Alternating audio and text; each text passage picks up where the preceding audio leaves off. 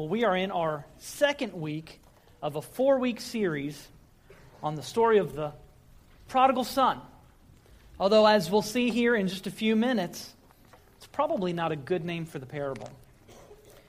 To help us see this with some fresh eyes, each week I'm going to read from a slightly different Bible translation. And this morning I'll read the story from the New Living Translation. Not a paraphrase, an actual translation. Some of the flavor of the story will sound a little bit different. So listen to this story as Jesus told it. A man had 2 sons. The younger son told his father, "I want my share of your estate now, instead of waiting for you to die." So his father agreed to divide his wealth between his sons. A few days later, this younger son packed all of his belongings and took a trip to a distant land, and there he wasted all his money on wild living. About the time his money ran out, a great famine swept over the land, and he began to starve. He persuaded a local farmer to hire him to feed his pigs. The boy became so hungry that even the pods he was feeding the pigs looked good to him, but no one gave him anything. When he finally came to his senses, he said to himself, "At home, even the hired men have enough food to spare, and here I am, dying of hunger. I will go home to my father and say, 'Father, I have sinned against both heaven and you, and I am no longer worthy to be called your son. Please take me on as one of your hired men.' So he returned home to his father. And while he was still a long distance away, his father saw him coming. Filled with love and compassion, he ran to his son, embraced him, and kissed him. His son began to say to him, 'Father, I have sinned against both heaven and you. I am no longer worthy of being called your son.' But his father said to the servants, 'Quick, bring the finest robe in the house and put it on him. Get a ring for his finger and sandals for his feet, and kill the calf we have been fattening in the pen. We must celebrate with a feast. For this son of mine was dead and has now returned to life. He was lost, but now he is found.' And so the party began. Meanwhile, the older son was in the fields working. When he returned home, he heard music and dancing in the house, and he asked one of the servants what was going on. 'Your brother is back,' he was told, 'and your father has killed the calf we were fattening and has prepared a great feast. We are celebrating because of his safe return.' But the older brother was angry and would not go in. His father came out and begged him, but he replied, 'All these years I've worked hard for you and never once refused to do a single thing you told me to do. And in all that time, you never gave me even one young goat for a feast with my friends. Yet when this son of yours comes back after squandering your money on prostitutes, you celebrate by killing the finest calf we have.' The father said to him, 'Look, dear son, you and I are very close, and everything I have is yours. We had to celebrate this happy day, for your brother was dead and has come back to life. He was lost, but now he is found.'" As we started this series last week, we came to the realization that by looking at the characters in the story, we can learn some fascinating things that are very applicable for our life. Last week we had the opportunity to look at this as the parable of the gracious father, and focusing specifically on how the father showed grace both to the younger son who had run away, but also grace to the older son who had rebelled. And it's a bad name because it seems that when we talk about the parable of the prodigal son, that all of the emphasis in this story is on the young son who runs away. My prayer and my hope this morning is that just as last week we had an opportunity to see a picture of God as our gracious Father, that we will see that sin is a vexing problem that manifests itself in 2 different ways in the life of people. As younger sons or as older sons. And so this morning we will see why the grace we talked about last week is so needed. I call this phrase, this portion of looking at this, the parable of the sinning sons. Because the truth is both sons are alienated from the father. Each boy represents different people in different ways to be alienated from the father. But both boys are in desperate need of the extraordinary grace that only the Father can give. Last week, we kind of joked about the difference in birth order, that the first is typically the rule keeper and the second is typically the free spirit. Different people have different temptations. And the truth of the matter is, we've got a quick video here to show you. Sometimes when you read the Scripture, you're tempted to only see what you think is already there. And so sometimes when you look with new eyes, you'll see something that you never thought was there. So watch this video and see what happens.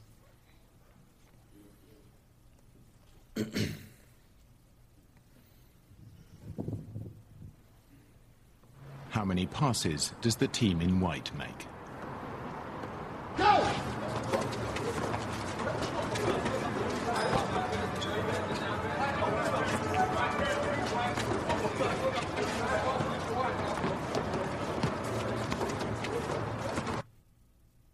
The answer is 13. But did you see the moonwalking bear? Go!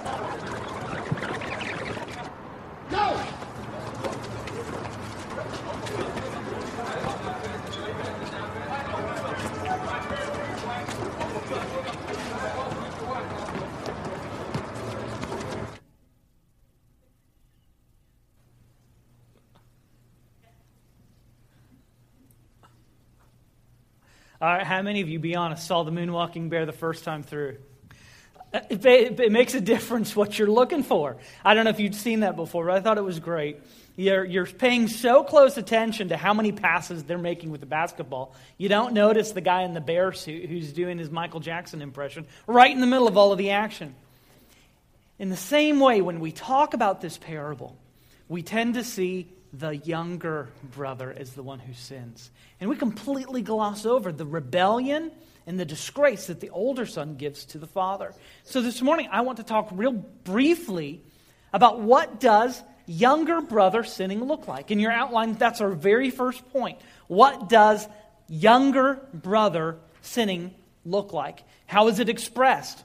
Well, younger brothers, when they sin, are very in your face with their sin.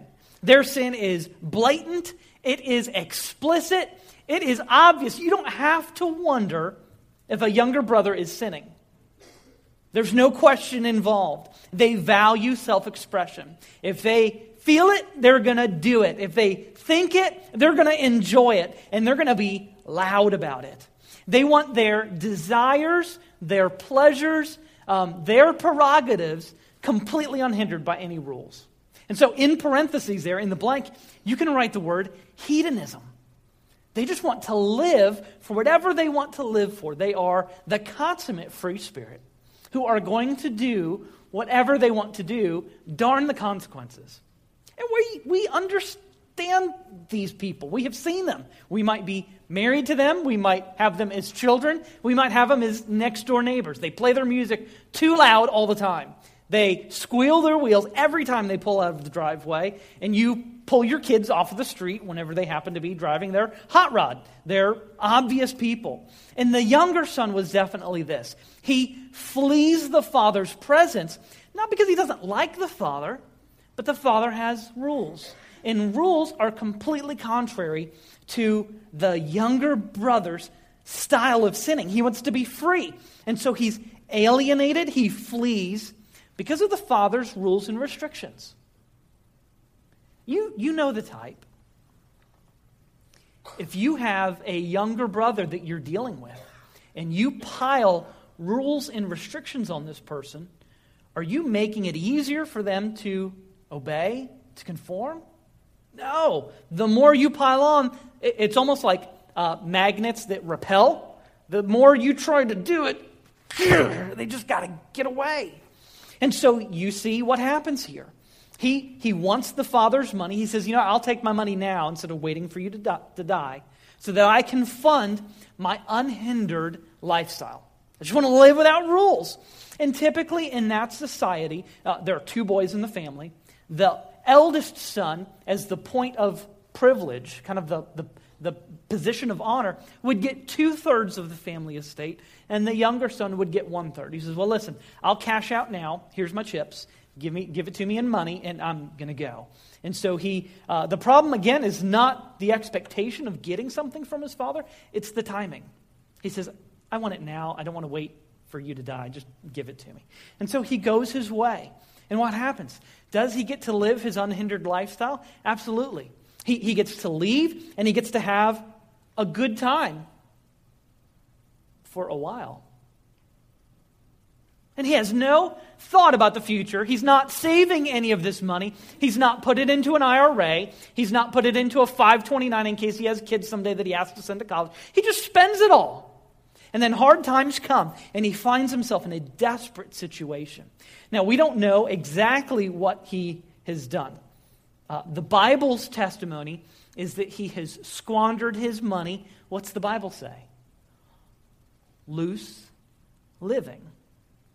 Now, I think we can all fill in the blank there when it says loose living, but the Bible doesn't fill the blank in for us. It just kind of gives a catch-all, broad brush stroke, loose living. Later on, what's interesting is when the older son gets mad at the father, the older son adds some detail to what loose living looks like. You remember what he said? Not just loose living, he squandered your money with prostitutes. Here's the question. How'd the older brother know that? How did he know that? Or was he just kind of throwing the younger brother under the bus? Had he followed the younger brother? Had he sent spies out? Was he Facebook stalking him? What was he doing? Checking out his Instagram photos of who he's with. I don't know. And so, as a hedonist, he loses his money with loose living. And we know what this version of the prodigal son looks like. He's recognizable. But unfortunately, this is who we think the prodigal son is. Last week we saw that prodigal has two different definitions. One that is reckless living and one that is lavish. We talked about how the father was prodigal by lavishly bestowing his grace upon the rebelling son. Well, here we see prodigal in the sense of loose living. And so we know who this person is. He's the life of the party. He's loud. He's a drinker. He's a brawler. He's a womanizer. His sin is not hidden. And he is loud and proud. What you see is what you get. This is me, would be what he says. He is like Mardi Gras, spring break, and Las Vegas, all wrapped up into one person. He's fun to be with, but boy, there are consequences to being around with him. And so, when we talk about the younger son and we talk about younger brother sinning, woohoo! That's it. That's freedom for them, is being able to live completely free. The truth of the matter is that the parable is much more about the older brother than it is ever about the younger brother. You remember why Jesus told this story? If you go back to chapter 15, verse 1, all of the tax collectors and the sinners, the prostitutes, they liked Jesus. But there was another group of people that didn't like Jesus at all. You know who they were? The religious people, the Pharisees and the scribes. And they said, how can he be having dinner with all these people? Doesn't he know that he's going to ruin his reputation? He might even catch a transmittable disease by eating dinner with those kinds of folks. And there's a correspondence here where the younger brother represents the tax collectors and the sinners. And the older brother represents the Pharisees and the scribes.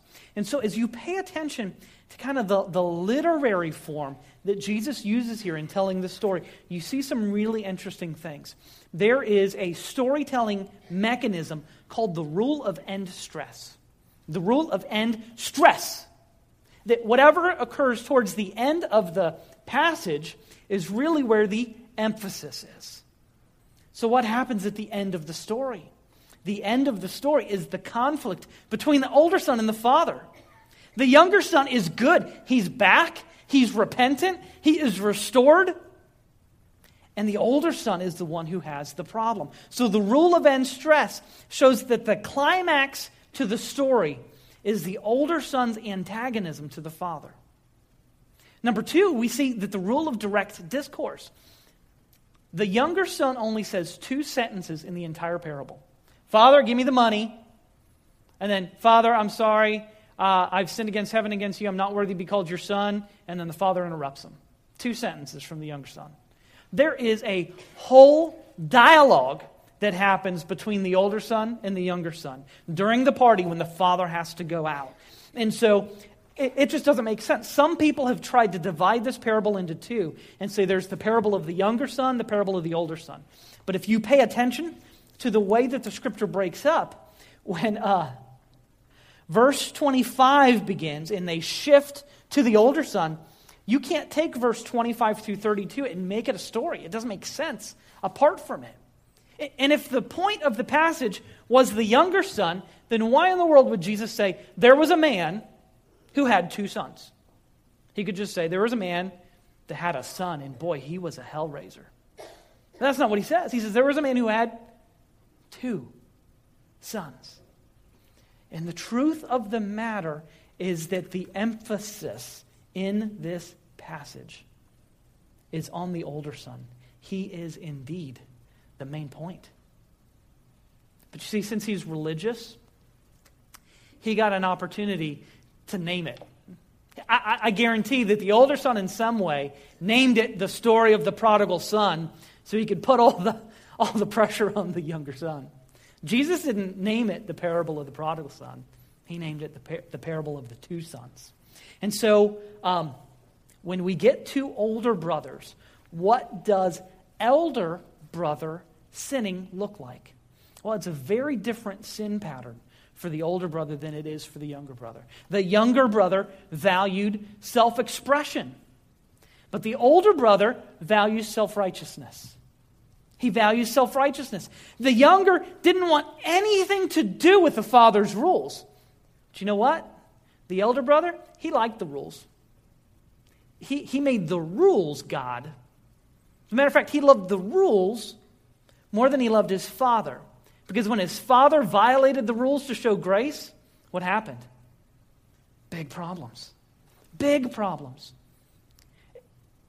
He wanted the father's rules. He didn't want the father's grace. But he too, like the younger son, wanted the father's stuff. Why didn't you throw a party for me? Why don't you make much of me? I've kept all the rules. You've never even given me a goat. You're giving him a cow? I haven't even gotten a goat to party with my friends. And he's frustrated. And that's because he's into moralistic rule keeping. He doesn't keep the rules because he loves the Father. He keeps the rules because he loves the rules. The problem is we have churches that are filled with people that if the Holy Spirit and God disappeared, they would still keep the rules. Because the rules are really what matter for them. They don't obey God to obey God. They obey the rules because it helps them to look a lot better than that younger brother over there. As a matter of fact, older brothers need younger brothers to survive because it gives them someone to compare themselves to. When the truth is in the church, who do we compare ourselves to? We compare ourselves to Christ. And at that point, there is no room for pride for any of us. Who in here is not a sinner saved by grace? None of us. But yet this older brother, because he kept the rules, I don't need the Father's grace. I'm a good guy. And nothing makes a self-righteous, proud person angrier than telling him grace is a good thing. No, rule keeping is a good thing. And that's why we see that this parable is clearly directed at the Pharisees and scribes who didn't want grace, they wanted rules. And so what happens in this moralistic rule keeping, listen, morals are not bad. But when moralism becomes your God and not God the Father, you have substituted a cheap imitation for the real thing. And so we see that when the Father shows grace to the younger son, free grace, grace that you cannot buy, grace that is inestimable in its value. When the Father freely offers grace to the younger son, it is that occasions a 5-alarm fire in the heart of the older son. Doggone it. I can't believe you've invited him back. Like a cartoon character, you can see the steam starting to blow out of his ears. Dad, you're not playing by the rules. The rules say, yes, make him a hired man. Make him earn his way back in. How do you earn your favor with God? How good do you have to be for the Father to welcome you back? Well, here's a clue. It is impossible.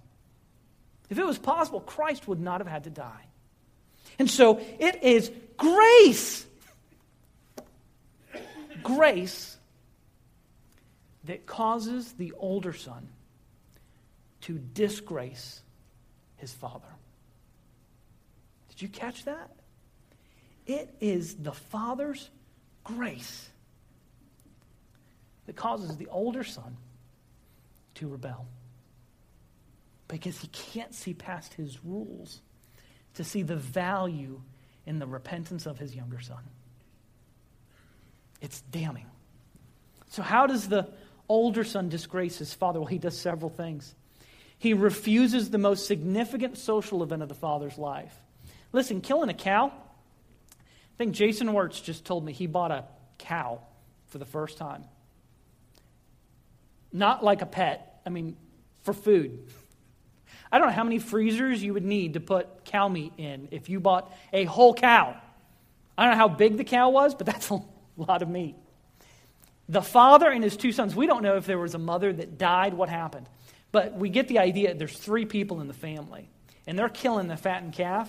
No refrigeration. This is a big party. The entire city was invited. This may be the most significant social event that the father, he's the host. And the older son refuses to go in. I'm not going to celebrate that scum of the earth boy coming back. And my father making a fool of himself for welcoming this guy back. He effectively gives a vote of no confidence in the father. And he says, Dad, if this is how you are, I don't like you. You're not keeping the rules. And then look at the family dynamics. There's this issue of self-preservation. The older brother is ticked off because his brother is re-heired. The younger brother has already wasted his 1/3 of the inheritance. And by putting the ring on his finger and the robe around his brother, he's saying, you're not a hired man, you're welcome back in. And we'll split the inheritance, 2/3, 1/3, with whatever we've got left off. Older brother's ticked off because it's messing with his stuff. And that the father does this without the older brother's permission. It cuts into his share. You have no right to decide unilaterally what you're going to do, Dad, with my stuff. He doesn't address his father respectfully. He's unwilling to accept back his brother. He broke the rules. He doesn't even refer to him as his brother, this son of yours. When you begin to see the picture that Jesus is painting of this self-righteous moralism of the older brother, you think that contributed at all to why the younger brother wanted to leave in the first place? If you were in that family and you had a rule keeper that was waiting for you to slip up so they could show everyone how good they are, how poor you are, would you want to take your dad's money and run? I think I might. The thing that's just so interesting is that sinners absolutely love Jesus. And they do today. Sinners love Jesus. They just have a problem with church sometimes.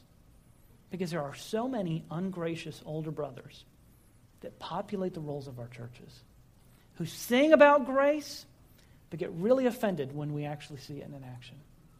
And I pray as a church that, yes, we understand that God calls us to live above reproach, But he doesn't call us to stab people in the back. He calls us to be gracious in joining him in the rescue mission of welcoming repentant sinners home. You think as the party's going on, and the younger son sees his father leave, do you think he knows what's going on? Oh, my brother's not happy that I'm back. Think it made it easy for him to return? You see, there are two very distinct ways of sinning. The younger son was alienated by his rule breaking. But the older son was alienated not because of wrongdoing, but by rule keeping. His goodness was what brought his alienation to the father. He was so proud of his moral record. He was trying everything that he could to not be in need of grace by keeping the rules. And his moralism was the thing that separated him from the father. So at this point, the real point of the story becomes clear. Activity for God, or geographic proximity to him, is no guarantee that you know him. It is no guarantee that you actually have a relationship with him. In this story, the younger son was farther away geographically. And as a younger son, he was obviously in sin. But as the story ends, who's the one who's reconciled to the father? The younger son. Who's the one who's alienated from the father? The older son. There are two ways to sin. There is the way of sinning by moral conformity, by keeping all the rules. And there is the way of sinning by self-expression and being a hedonistic party animal. One brother rebels by being very good, trying to control the situation. And one rebels by being very bad. But the point is that both brothers are alienated from the father. Both rebel. And the truth is that religion, in the sense of rule keeping, and irreligion, in the sense of self-expression, are both dead ends without a relationship with the Father. So you can see in this chart, it's an interesting chart, show up on the screen here in just a second, that you see how the older brother does stuff. He's very good. The older brother, very bad. The older brother, very religious with his rule keeping. The younger brother, very irreligious, breaks the rules. The older brother likes tight living. We already know the younger brother likes loose living. The older brother is self-righteous. The younger brother's into self-expression. The older brother loves the rules. The younger brother doesn't want any rules. The older brother is into manipulative giving, but the younger brother is into selfish taking. The older brother is an ascetic. He'll give things up. The younger brother is a hedonist. He wants it all. The older brother is very principled. The younger brother is very passionate. But the point is this: in their own way, they both rebel. And because of the older brother's goodness, he is resistant to the father's grace. But because of the younger brother's outright rebellion, he recognizes grace when he sees it. And he knows that he gets what he doesn't deserve. It's an amazing story. So point number 3 is the good news. God, as we saw last week, is the gracious Father. Just as the father in the parable demonstrates grace to both sons, by running to the younger son's returning and reasoning with the older brother's rejecting. So in his grace this week, the Father speaks grace to each son. And here's how the gospel speaks to the boys. Just a couple points. Number 1, he tells them, boys, both of you are wrong. Both of you are wrong. You cannot live life without the Father's grace. Romans 3:23, all have sinned. Older brother, younger brother, self-righteous, self-expressive, and have fallen short of the glory of God. And he says this, I think, especially to the older. You cannot be good enough not to need the Father's grace. And if your rule keeping is a way to control the Father, good luck with that. I love G.K. Chesterton was a Roman Catholic writer around the time of World War II. And one of the London newspapers put out an editorial asking, World War I, World War II, what in the world is wrong with the world? So G.K. Chesterton decided to reply to the editor. Dear editor, comma, I am, period. Sincerely, G.K. Chesterton. When we talk about what's wrong with the world, how do you factor into that? Or is what's wrong with the world all those darn younger brothers out there that are screwing it up for everybody? See, here's the thing. Younger brothers think the problem with the world is the older brothers. All those uptight people with all their rules. And all the uptight people with the rules, it's all those rule breakers that are out there. Can we just have a moment of clarity and say that we believe Romans 3:23 and say the problem with the world is me? I'm part of it. If I was the only person alive, Jesus would still have to die on the cross for my sins. They are many, they are varied, they are insidious, they are always hanging on to me. I'm what's wrong with the world. Older brother would never say that. Younger brother would. So both of you are wrong. But number two, both of you are loved. Romans 5:8 tells us that Christ died for us, not once we got cleaned up and reformed. Christ died for us when? While we were yet sinners. Would you take that gamble if you were God? I'm going to send him to die for sinners, and we'll see how they clean up after that. Both of you are wrong, but both of you are loved. And point number 3, both of you are called to recognize this and repent. Romans 10:9 says, if we confess with our mouth that Jesus is Lord and believe in our heart that God raised him from the dead, if we repent, we will be saved. And the truth of the matter is that Jesus died not only to save us from our sins, a.k.a. younger brother, Jesus also came to save us from our self, a.k.a. older brother. He came to save us from self-expression. He came to save us from self-righteousness. And the gospel calls us away both from sinful indulgence and from self-righteous moralism. We have no reason to think that we're better than anyone else. And as we apply this, I just ask this question. How do you know? How do you know if you're an older brother? Well, when things don't go your way, do you get angry? Do you feel like, God, listen, I've obeyed. I've done everything you've wanted me to. How can this happen to me? If you get angry with God and you feel like he owes you something, that's a pretty powerful clue that you might be an older brother. Do you have a prideful sense of superiority that makes you unforgiving, unloving, and judgmental? The thing that's funny about older brothers is they're really good at judging other people's motives, but very rarely do they judge their own. If you're judgmental, unloving, unforgiving, another pretty powerful clue that you might be an older brother. When you obey, do you do it with a sense of joy? Older brothers don't. It's joyless duty, not out of love for the Father, but for the simple purpose of keeping appearances up. Perhaps the most telling way that you can tell you're an older brother is that if I ask you, when was the last time you repented of something? You have to think back 20 or 30 years. Because older brothers don't repent of anything. They're good. I keep the rules. I don't have anything to repent of. What do you mean my attitude stinks? They judge everything else except their own heart. And so here's where the story reaches its climax. The younger son, the gross sinner, he's restored. He has come to the end of himself. He recognizes his sin, and he knows that his father will be gracious to him. But the older brother, the story ends with it kind of open-ended. He is unreconciled. What would you do if today you find yourself in the older brother's sandals? Walk out of here angry? Or praise God for his grace, freely given to us in the death of his son? Everybody tries to save themselves.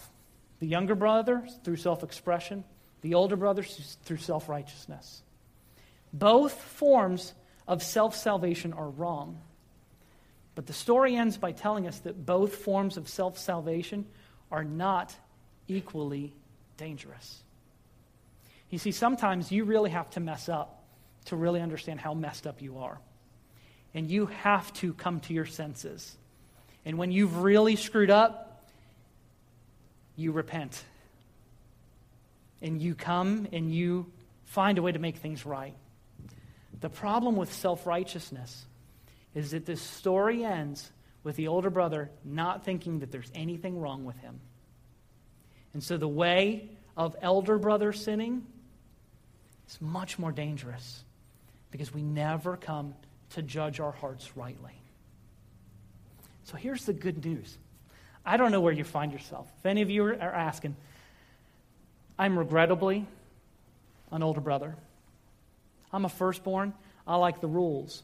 When I was in 3rd grade, I'd make fun of kids that colored outside the lines. I mean, that's how much of a rule keeper I was. But God has created in me a desire to see younger brothers restored. And to go, I'm fortunate enough to have God work in my life at an early age that I never was a prodigal the way that the younger son was. But there are some people in every church, and I would not be surprised if there were a few here, that are more interested in your rule keeping than you are in your relationship with God. Friend, God is a gracious God. And the good news of the gospel is wherever you find yourself on this continuum, is that if you are willing to come to the end of yourself, if you are willing to admit your sin, what will the Father do? He ran to the younger son. What would happen if we had a few more verses in the story and the older son finally came to his senses and said, Father, I'm wrong? Would the father cross his arms and go, prove it? No. He would wrap his arms around his neck. He would weep and he would kiss him. And he'd say, though you have never left, you are home again too. So friends, it does not matter how you sin. I will assure you of something. You are indeed a sinner. And you are only saved by his grace. The question is whether your kind of sin is okay sin versus the bad sin. It's all sin. Self-righteousness and self-expression. Are you willing to celebrate the grace of God in Christ, freely offered to all who hear the gospel? I pray that you will. Let's pray. Lord, we thank you for this day. And oh, God, we thank you that you save us from sin. Lord, even more than that, we pray and we thank you and we praise you that you save us from ourselves. There are so many ways in which we take your grace for granted. Break our hearts. Help us to celebrate your grace, not just to talk about it and sing about it, but when sinners are restored, for us to rejoice just like you rejoice, just like the angels in heaven rejoice. Make us not just people who appreciate what your grace has done for us, but people who celebrate with great joy you restoring sinners to yourself. In Jesus' name we pray. Amen. This invitation that we have is your chance to do your business with God. So if you just need prayer and you want to come down and kneel by yourself, you're welcome to. If you need counsel, I and our other pastors would be glad to talk about you, talk with you about whatever your situation is. And so I pray that as we sing, that you come.